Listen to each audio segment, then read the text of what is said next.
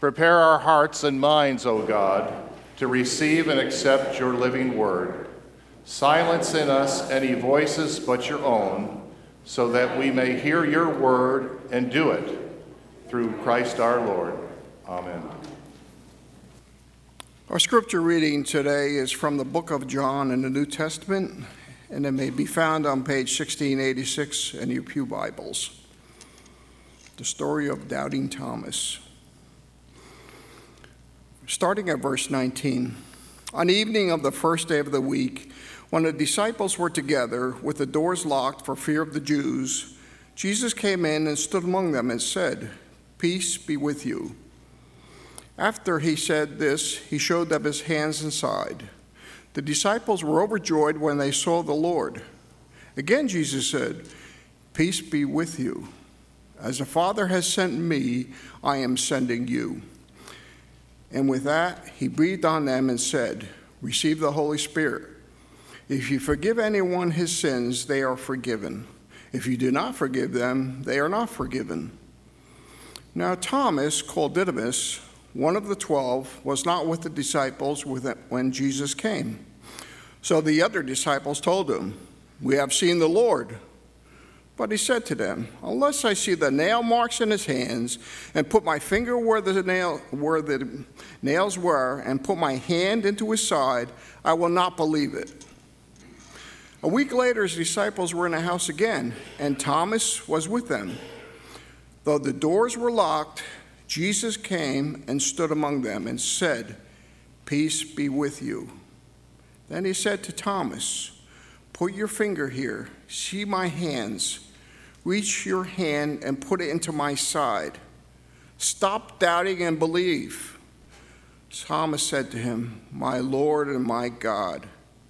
Then Jesus told him, "Because you have seen me, you have believed. Blessed are those who have not seen and yet have believed." Jesus did many other miracles, signs in the presence of his disciples, which are not recorded in this book. But these are written that you may believe that Jesus is the Christ, the Son of God, and that by believing you may have life in his name. I'd like the children to come forward. Matt, we were serious, too, about the sermon going on after this, so after the children's message. So come forward, please. Pastor Tom said to me that since you're doing the children's message and so much else today, maybe just do the regular sermon. So that's what he was referring to. How's everybody doing this morning? Good? Daniel, I love your shark. It's a nice shark you got there. Nice stuffed animal. So we just heard about doubting Thomas, right? So I have with me a nickel. Emily, I'm going to give you the nickel. Yeah. I want you to flip it in the air. Now, before you do, I want to ask all of you, Henry, how are you? And hello, Holland. When she flips it in the air, will it come back down, or will it stay in the air? It's going to come back down. Guys, when she flips it up in the air, is it going to come back down, or is it going to stay in the air? Stay in the air. We have one dissenting vote here. So one dissenting vote that it's going to stay in the air. Now, if we were in space, I think it would stay in the air. But down here on the earth, it's going to come back down. Now, why are you all so confident that this is going to come back down? Because if you flip a coin, it's supposed to come down. It's a very good explanation. Of course, the real reason is because, hold on one second, because of gravity, right?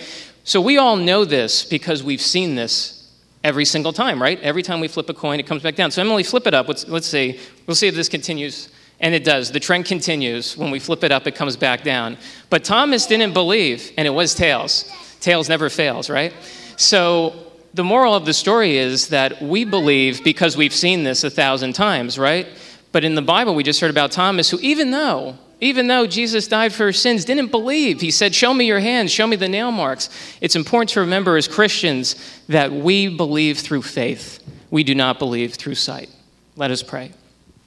Dear God, we thank you for this day, the opportunity to be here, and we thank you for the faith. We thank you for the strength to believe without seeing, and we pray, that you help us to always keep that faith. And in Jesus' name we pray. Amen. You may be seated.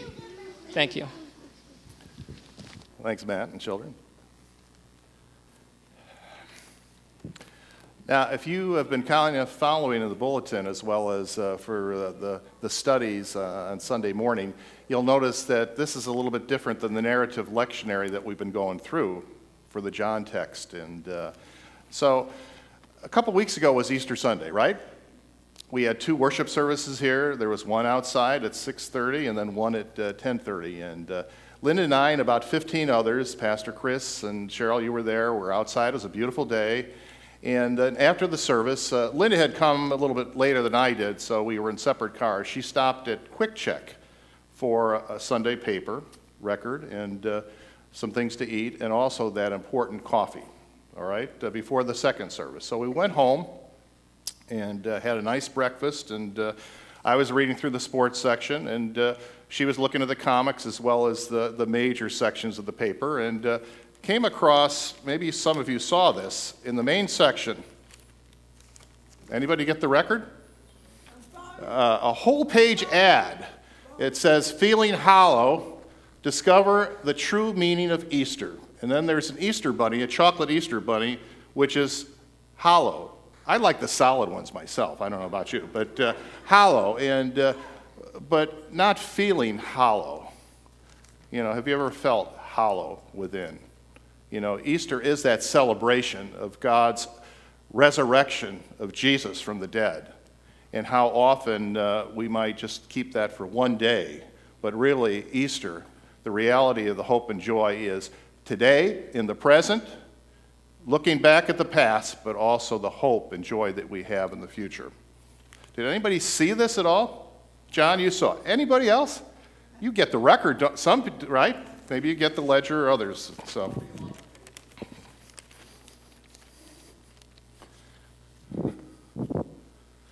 But feeling hollow, you know, instead of that joy of that reality of Easter.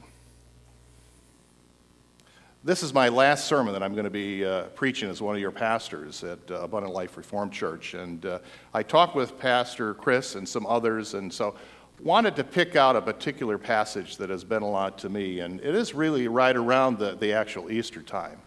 And it's that one of appearing to Thomas, as well as to the other disciples. Now, this past Tuesday, I was at a retirement dinner for missionaries and pastors, and Dr. Greg Mast, who's the retiring president of New Brunswick Seminary, preached on the same text. So he had some great ideas, and I'm not going to steal from him at all in that. So, but indeed, it's been a privilege to be here as one of your pastors since January of 2009, and I've had the opportunity to preach on some occasions, to make a number of visits in the hospitals, convalescent facilities, in your homes, Bible studies, other studies, here for confirmations, baptisms, ordination, installation of deacons and elders, new members affirming their faith in the Lord, for weddings, funerals, playing on the softball team, sitting on the bench of the softball team, coaching, and but it really has been an honor and a privilege for me as well as my family. But a reminder to all of us that God is at work in your lives more than you might even think or imagine, as individuals, as a congregation here at Abundant Life Reformed Church. Being a Christian doesn't separate us from doubts, uncertainties, difficult times. But even in those times, we're promised to have a presence by God through His Holy Spirit, that there is hope, there is joy, there is love, there are things that go beyond our thoughts. Several years ago, Dr. M. Scott Peck, a psychiatrist who became a Christian, wrote a book, The Road Less Traveled. And in the first line, he said, "Life is difficult." And I would go along with that. Life is difficult. At times it's easier, but there is a difficulty that we are dependent upon others and, of course, the Lord. My wife Linda read my sermon last night, and she had some good pointers, but it was too late to make some changes. And there's a story that I love, but I'm not going to tell of it new in that. So, but life is not so predictable and nice and neat. But we are dependent upon the Lord, maybe more than we want to admit. Now remember, in that upper room, this was the night right before the women came back and told the disciples that the tomb is empty, that Jesus is alive. And they were kind of wondering and thinking, no, that's kind of not a true story at all. That we'd like to think that. So Thomas, for whatever reason, was not there. And we don't know why. He could have been with his brother, who, again, Didymus, a twin. We don't know, but he wasn't with the group. But Jesus appeared to them and said, "Peace be with you." And that peace that he was saying was not just kind of a hello, here I am, but that notion, that reality that God is present. And they need to experience that profound power and hope and joy of his resurrection. Not only on that morning, but each and every day. But to have that presence active and living. As I mentioned, Thomas wasn't there. Judas had hung himself, so there were really only 10 of the disciples. There might have been others that were gathered there too. Mary Magdalene was that witness at the tomb of Jesus, as John's gospel relays. And the huge stone was rolled away, and believing the body of the Lord Jesus was taken. She came frantically, and then Simon Peter and relays the account, and the other disciple that Jesus was not in the tomb. What a story. What a story. Questions surely arose among them, the truth about what was happening. But Jesus was alive. Jesus is alive today. We pick up the story this morning with the disciples, as I mentioned, gathered in that room, locked doors, afraid that maybe they're going to be next, worshiping and following this Jesus. So they're in fear of their own lives and kind of wondering, Jesus was crucified, what does it mean for our lives now? But that Lord became among them, his presence there. Isn't that something that we desire? To have God's presence with us? To have that living, not dead, not that hollow feeling? A favorite and meaningful hymn of many of ours, including mine, is "In the Garden." Remember that? I walk in the garden alone, and then he walks with me, and he talks with me, and he tells me I am his own. And the joy we share as we tarry there, none other has ever, well, you know that, right? In the garden, sung many, many times. Last Sunday, Pastor Chris based his message on Luke 24. Remember the walk to Emmaus, the two disciples on the evening of the resurrection are walking and dejected, kind of caught in their own grief situation, and the stranger comes and walks with them and kind of says, well, what's going on? What things? And they're thinking, well, you don't know what's happened in Jerusalem? And they go into the whole story of the Old Testament prophecy, and that this Jesus was the one that was going to be promised, but he was crucified. But now women are telling us that he is alive. And then they invited him in for a meal, and he broke the bread. He kind of took a lead, and then they realized that it was Jesus among them. Jesus' presence among them. In the Life Application Bible, I was reading this note about Thomas. It said, Thomas so often is remembered as Doubting Thomas, deserves to be respected for his faith. He was a doubter, but his doubts had a purpose. He wanted to know the truth. Although our glimpses of Thomas are brief, his character comes through with consistency. He struggled to be faithful to what he knew, despite what he felt at one point, when danger was very possible. Recall the Lazarus illness and death. Thomas put these words, or something like that. Let us go also that we may die with Jesus. Let us go also that we may die with Jesus. The Lord's presence among them, with them. How often have I tried to remind people that God is present, that your prayers and cards and visits are there, and it means so much to people. To be reminded of that. God's Spirit at work in and through people, just like you and me. But to have that peace, to have that power. You know, Jesus kind of breathed on them, the Holy Spirit. This is kind of a pre-Pentecostal time, but that power and presence and peace. Jesus gave those words at the upper room before his trial and death, and he said, peace I leave with you, My peace I give to you. Not as the world gives do I give to you. Let not your hearts be troubled, and neither let them be afraid. One of the fruits of the Spirit. Remember the others: love, joy, patience, kindness, goodness, faithfulness, gentleness, and self-control. And that word peace going way beyond just hello or a greeting, but a blessing. And then Jesus repeated that again: peace be with you. And he didn't stop there. He said, receive the Holy Spirit. If you forgive anyone his sins, they are forgiven. If you do not forgive them, they are not forgiven. Wow. The Holy Spirit's presence. Forgiveness of sins. Our own sins, forgiving others. Again, we don't have the power to forgive necessarily. It's really Christ, but God has given us that message of forgiveness of sins to all. Powerful in peace. Last week I was reminded again of a visit I made, and I've shared this on a number of occasions, and it's one of the visits that will stand out in my life forever. And it was to a person that wasn't a member of the church that I was serving. I was asked as one of the pastors to go visit. His name was George, dying of cancer, going through radiation, chemotherapy treatments. George was in his 70s, not a member of a church, but had asked a friend of his, would one of your pastors come and visit? And so I was asked to go and felt honored to go.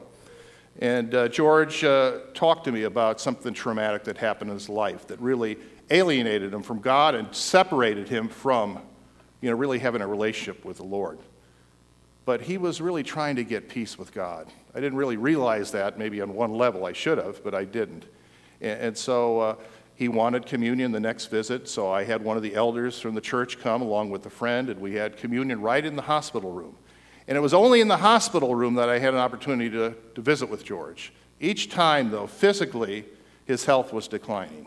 And we put him on the printed prayer list. I know there were other people praying for him. He was able to get visits of different people, and that made a lot of difference. He was divorced. He had a son that he loved greatly and a grandson. And I'll never forget the last visit I had with him. He was falling, and it looked like his life on earth was really limited, and really liked him. And, I said, George, we're praying for you at the church, but I wish there was something more that we could do. It really felt kind of helpless, and I don't like that helpless feeling. Do you like that when you don't know what to say? And I said, I wish there was something more we could do. And he looked right at me and said, Tom, you and the others helped me get peace with God. And that's made a difference. And those were the last words that I remember in that conversation. Never saw him again. I heard that he passed away, officiated at a service, talked with his sister and son and grandson, and that's been many years ago. But that idea of peace, that not only as a pastor, but you, friends, that we bring that connection, that peace with others, that peace that God only can provide. This past week, Debbie Tao, Bill Galloway, and myself, I know Pastor Chris, if you weren't on vacation, you'd be there, but the Reed Academy, have you heard of the Reed Academy at all? In Oakland, right by Cablevision. It's a large educational facility for children and teens that have autism. And one of the volunteers that we have that comes just about every Wednesday, David, volunteers here and comes with one of the aides.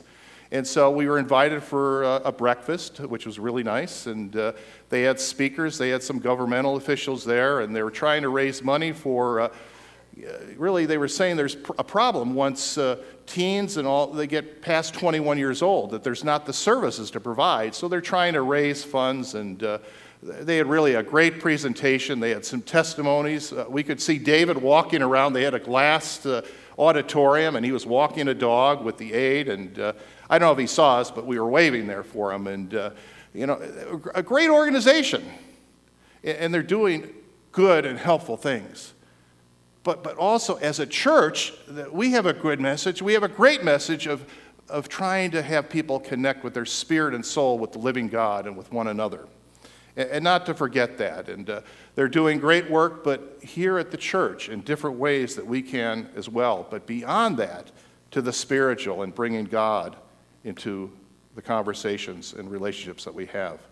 But that power and peace of forgiveness, too often I want to hold on. If someone has done me wrong, I want to hold on. Right, Linda? Right? She's shaking her head. She knows that. We pray that prayer of forgiveness, right? The Lord's Prayer. Debts, debtors, hundreds of times, thousands of times. It just kind of seems to, go as words. But forgiveness, that power of forgiveness, and of holding on to not forgiving others or forgiving God or forgiving ourselves, that can restrict us and hold us back. And Jesus is knowing that. Because I think about those disciples. They all abandoned Jesus. They left him. And wasn't it Peter said, I'll never leave you? Well, he was gone. He denied Jesus. And then we have Thomas. I'm sure others were doubting too. It wasn't just Thomas doubting. But Jesus came to them, not through the power that they really thought, even though there was great power in the resurrection, but by sacrificial love, by power and sacrificial love, which seem maybe to be in conflict, but they aren't, but to be a servant of the Lord and to one another. That God has given us a purpose and meaning. In 1 Peter, the writer speaks of hope and a living hope. Says, as our living hope, it is possible for Christ to be ever fresh and ever new to us. To live this, we must resist presuming to know too much about Jesus. We must resist over-scripting him, deciding exactly how he is leading in our lives and about how he is working or not working in the lives of others. One never arrives with God. No one fully comprehends Christ, not yet at least. Presuming to know too much about Jesus keeps us from growing in him and learning new things about him. And that's from a message by Kirk Jones from the Minister's Annual Manual some years ago. But growing, changing, being transformed and transforming lives, even in the hurt and disappointments that we might experience. Easter, for some of us, hearing that message again is refreshing, but to hear it that it's true each and every day. It's not just a one-time event. Do you know the difference between a compass and a gyroscope? Anybody? Yes? No? Maybe so? Well, I didn't either in that too. But one of the books I was reading over in my sabbatical was by Brian Draper. And he says, less is more, spirituality for busy lives. And he talked about the difference in life. And he says, a compass points to you an approximation of north, magnetic north. But on a ship, there is so much metal that compass readings can be easily distorted. It is vulnerable to interference. And if it's out of only a matter of degrees, it will lead you on the wrong course altogether. A gyroscope, on the other hand, is an instrument that refers you to true north and is not subject to magnetic fields that can scramble a compass. It will point you in the right direction, no matter what the circumstances, no matter how choppy the seas are, no matter what interference surrounds you. The Lord finding a focus and centeredness with him. Again, I'm not a good Boy Scout like Pete and your son Peter in that too. So, but a difference between a compass and a gyroscope in life. What about that? But privilege, people, and gratitude. That psalm that we started off with is one of my favorite ones. It's one of thanksgiving. It's one of praise and gratitude to God. Do you remember those words? Worship the Lord with gladness. Come before him with joyful songs. Enter his gates with thanksgiving and his courts with praise. Give thanks to him and praise his name. Too often I think we might forget that thankfulness. Things might be hard. Things might be unclear. And how can we have that thankful attitude in our lives? An author which many of you are familiar with, Dr. Henry Nouwen, Roman Catholic priest, fellow human struggler too, but a person of deep faith in the Lord. And I get his daily devotions by the society. Dr. Nouwen passed away a number of years ago, and he talks about life with its contradictions, and where you can't have that sense of peace and everything is all nice and neat, but that God is present. He said some years ago, The many contradictions in our lives, such as being home while feeling homeless, being busy while feeling bored, being popular while feeling lonely, being believers while feeling many doubts, can frustrate, irritate, and even discourage us. They make us feel that we are never fully present. Every door that opens for us makes us see how many more doors are closed. But there's another response. These same contradictions can bring us into touch with a deeper longing for the fulfillment of a desire that lives beneath all desires, and that only God can satisfy. Contradictions, thus understood, can create friction that help us move towards God. Dr. Mast, I will say, in his sermon, did mention something I didn't think about. There was a community of believers that were there in the upper room. They were, talking about what had happened, where they're going to go, and the fear of the Sanhedrin and other Jewish leaders, the Romans. And Thomas wasn't there. And Dr. Mast was talking about being in community. And that when Thomas came back the next week, even though he said, well, I won't believe unless I see the nail prints and the problem of the side that he had, they still accepted him. And the community that is accepting. And that's the church. Not that everything is hunky-dory, not that everything is without conflict, but there's an acceptance, a reality that every life is precious. And then that community that Thomas was engrafted back in there, even with his doubts. We are the Lord's people and the sheep of his pasture. We are to care and love for others within our fellowship and outside.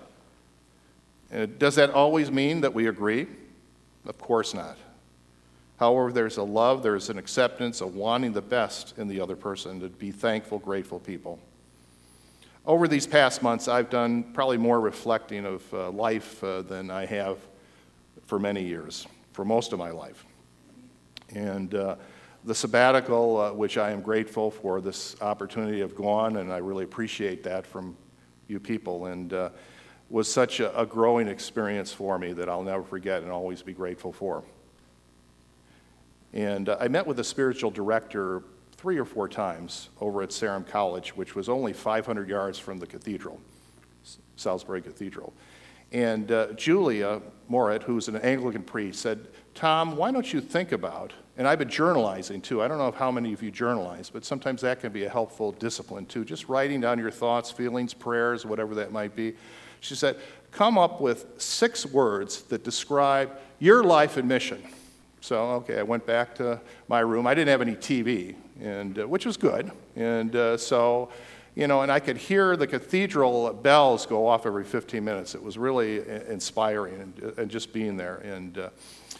But I came up with these words, and it's been kind of a mantra for me. And they're not profound. I've written them before, but it was, by God's grace, I can live. By God's grace, I can live. Now, John talks about life, believing, really live. It doesn't mean that everything works out the way that I would like or that you like, but it's okay that God is present. And this message from the Gospel of John reminds us of that too. John ends this 20th chapter that is designated, and John Venermolen read that too. It said, Jesus did many other miraculous signs in the presence of the disciples, which are not recorded in this book. But these are written that you may believe that Jesus is the Christ, the Son of God, and that by believing you may have life in his name. To really have life, to have that abundant life, but also that promise of eternal life. So not only today, not only reflecting on the past, but also looking into the future. But by God's grace, I can live, you can live. So here we are this morning. Only a few Sundays passed from the celebration again of the resurrection of Jesus on Easter Sunday. But may that event, that reality, be something that you experience alive in myself each day, in the joys, in the difficulties, in the beautiful springtime, even though many of us have allergy problems, the beauty of God's creation, but the beauty of God's creation that's within, that power that he infuses into us, that Holy Spirit. That's the joy. That's the hope that you can have, I can have, and hopefully multitudes of others can experience. Christ living in us and through us, to God's glory. Amen. Let us pray.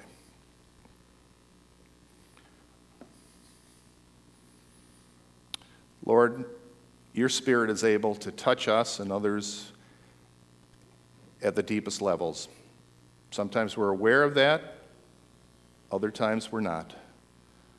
But thank you, God, for the calling that you place upon each of our lives, for the reality of Easter Sunday, the resurrection of Jesus from the dead, for new life that can happen in our lives no matter what we face each and every day. Living in that present moment, reflecting on the past, but having that hope and joy and love of the future in this life and the next, through Jesus Christ, our Lord and Savior. Amen. If you're able, please stand for our affirmation of faith of the words of the Apostles' Creed. Saying together, I believe in God the Father Almighty, maker of heaven and earth, and in Jesus Christ, his only Son, our Lord, who was conceived by the Holy Spirit, born of the Virgin Mary, suffered under Pontius Pilate, was crucified, dead, and buried. He descended into hell. The third day he rose again from the dead. He ascended into heaven and sits on the right hand of God the Father Almighty. From thence he shall come to judge the living and the dead. I believe in the Holy Spirit, the holy universal church, the communion of saints, the forgiveness of sins, the resurrection of the body, and the life everlasting. Amen.